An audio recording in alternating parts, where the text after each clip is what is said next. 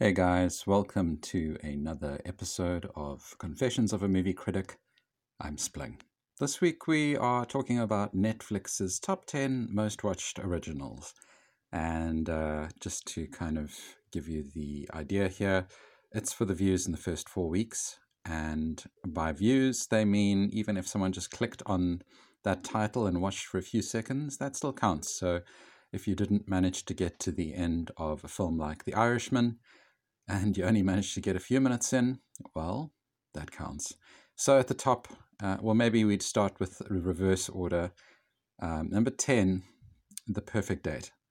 Now, Netflix is obviously priding themselves on their original movies, and they also have been in a place where they've been spending a lot of money on getting a lot of original content so that they actually hold the complete license to that content. So it's been an important window. It's not just to kind of create filler, even though a lot of their films are kind of middling.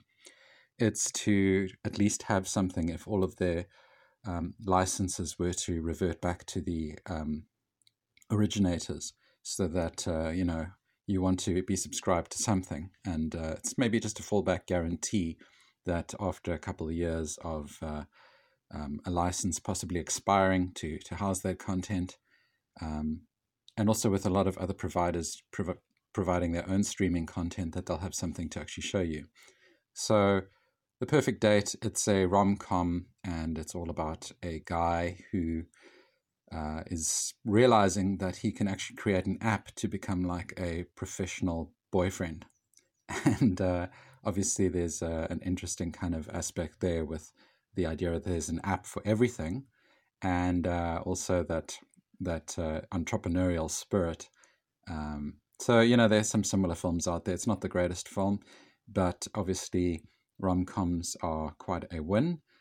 And this one in particular sort of made it onto the top 10. So at number 9, The Platform. I still have to see this, and I believe it's an excellent horror film. And I think it's quite interesting because I think this one had about 56 million views. And it's one of those titles that I think it's based on a foreign film. It is a foreign film with subtitles, which is even more impressive for it even cracking the top 10. But beyond that, the idea that the concept and the quality of the film was so good that it actually managed to spread like wildfire. And I'm sure that they had some kind of substantial marketing push behind it. But this one really has kind of won against the odds, and works on a number of levels. I still need to see it, so I've kind of got that on the short-term bucket list. At number 8, The Wrong Missy. Now, I think everyone wants a David Spade comeback because, he's been around, he's part of Hollywood history, he's had some interesting outings as Joe Dirt and also as a sidekick in Black Sheep, and he's really just taken it to town. And we just see him all over the place, and he's always doing these bit characters. He was great in Just Shoot Me, the TV series. And unfortunately, The Wrong Missy is not the movie that was going to signal his comeback. It is showing that he's got some capital in terms of his name. And the idea, there was potential, but I must say after a few minutes of watching this one, it was just a bit too much to actually continue. I really wanted it to be a great film, but I think they kind of overplayed their hand there and just kind of lost me. At number 7, Triple Frontier. It's the guy from The Office, and he's huge. John Krasinski is now very much a part of the Hollywood machine with films like A Quiet Place and the sequel coming out. And this one is one of those ones I was kind of surprised to see because I suppose, you've got other films that are in a similar kind of bracket.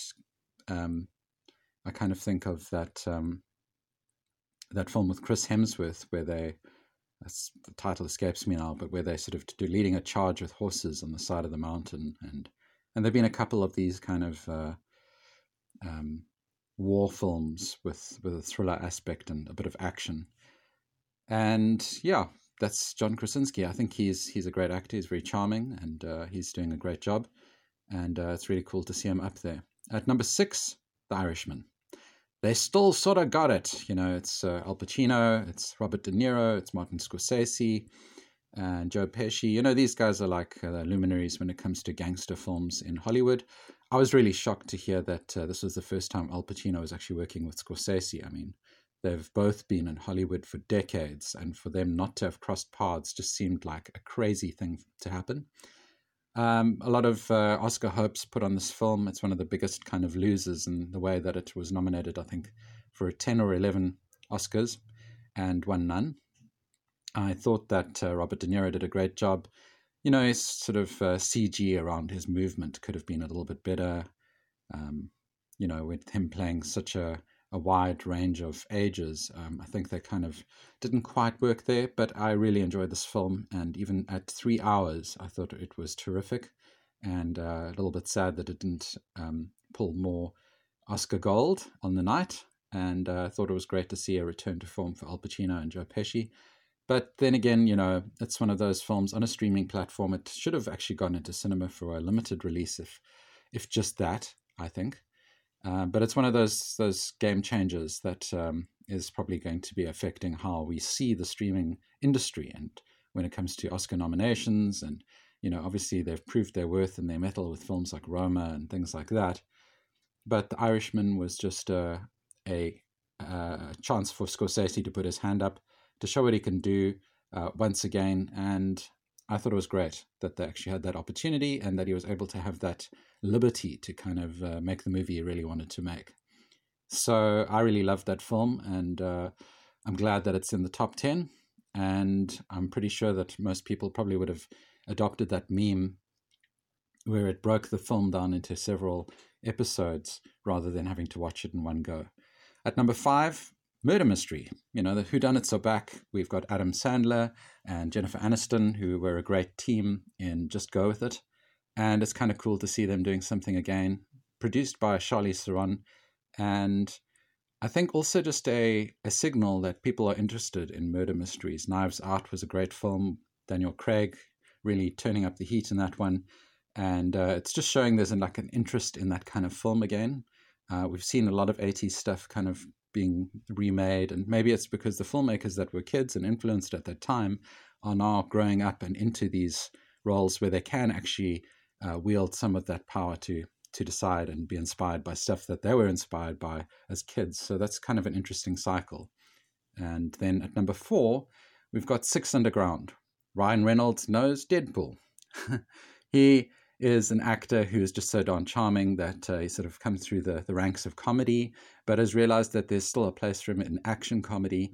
And this Six Underground, it kind of was almost like Michael Bay was trying to put together a new kind of franchise in the way of Fast and Furious, which is still going strong, and obviously shows there's a market for that kind of film out there, even though they're sort of gravitating towards becoming like a James Bond meets Micro Machines type of thing, with more of the recent entries. And Ryan Reynolds, you can kind of watch him do just about anything. And I think Deadpool's definitely converted him to that other side of the spectrum when it comes to action. Obviously, Green Lantern was out there, and he has got some experience as a superhero, even with playing Weapon X in the Wolverine movie.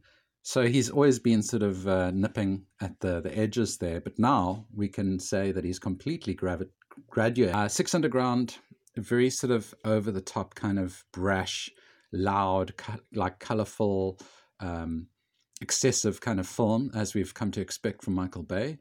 And it sort of didn't quite do it for me. I really wanted to get into it and enjoy it, and I just felt as though it wasn't playing to Reynolds' strengths, and Michael Bay not his best entry. It kind of felt like there was a lot of hype, but it didn't have much follow-through. Then at number 3, Spencer Confidential. In Mark Wahlberg we trust. I mean, this guy is just the everyman. He's been in so many different films and he's just been great. Like in most of the stuff he does, he's committed. He's the kind of guy you would want to grab a beer with. He's so accessible, and he just gives it horns. He's a great guy, and we believe that, and we kind of are happy to spend 2 hours with him in just about anything, whether he's dealing with a talking bear or if he's sort of trying to save an oil rig. He is the guy, and it's just wonderful to be able to just watch any Mark Wahlberg film these days. You know, you're in for like at least a 7 out of 10 kind of experience. So he's done a great job in that, and his partnerships over the years have proved quite fruitful. I didn't really enjoy the angle with the Transformers that he was going for. That was probably trying to save that whole franchise, because it's just become much more over the top in recent years, and Michael Bay we just mentioned. So yeah, Spencer Confidential, not the greatest Mark Wahlberg outing, but probably up there at number 3, because everyone just loves what he's got to offer and how he does it. Then at number 2, which is quite a surprise hit based on the content, but not really all that surprising, since it had just followed A Quiet Place, and obviously shows that people really love the concept of A Quiet Place. It's Bird Box with Sandra Bullock. She is a phenomenal actress, and that obviously also drew a lot of interest for this film. And the 5 senses, you know, in A Quiet Place, it was just, you know, very still and all that kind of thing. In A Bird Box, it's all about not seeing stuff. So there's a similar sensory kind of thing at play here. And I think it got a lot of publicity because of the concept and a great trailer. But it really didn't follow through. I mean, it just feels as though they were setting up for a series and then salvaged it by turning it into a film. And I don't know where they are with a sequel, but it just, it didn't quite, it was underwhelming. It started off quite well. It had an interesting premise, and it was quite edgy in its own way. But it just kind of got a bit muddled at the end of the day. And then at the number 1, Chris Killsworth in Extraction. Hemsworth is best known for Thor. He's got a lot of draw, and this is kind of exemplified in Extraction. It's been compared to John Wick. There's a lot of kills in this movie, and I think John Wick could be described as like action ballet in a way, the choreography of the action and the gunplay. And, Extraction is on a similar level. It's just a whole lot of, there's a really high body count, and it's done with quite a lot of energy, and it just shows you that overall these blockbuster kind of films are quite mixed and quite interesting in terms of going from the range of The Irishman, which is 3 hours and a gangster epic, to a film like The Wrong Missy with David Spade, which is just this lightweight comedy. But it does also show you that a lot of the entries here are not necessarily quality dependent. I think a lot of people still judge their viewing decisions based on stars. So the star system is alive and well in Netflix and the streaming world. And I think that obviously massive marketing campaigns behind these things, because you've got a captive audience who are just checking onto the Netflix home screen, that you're always going to be able to sort of push the next big thing to them. And so you've kind of got a captive audience in that way. And I think a lot of that has had its bearing on what people decide to watch. So all of these titles you would have seen on your home screen at some point. And I don't quite know how they adjust the weighting of each of them when it comes out. But in the first 4 weeks, obviously, that's going to be pushed quite a lot more than some of the other original titles they've got going. And just an interesting mix, having the platform there, which is a much lower budget film than all of the rest. Kind of reminds you of Paranormal Activity, obviously not on such a shoestring budget as that, but just having that kind of viral explosiveness in terms of being able to reach a whole lot of people. So, yeah, it's an interesting mix, and that is what their top 10 is. Catch you next time.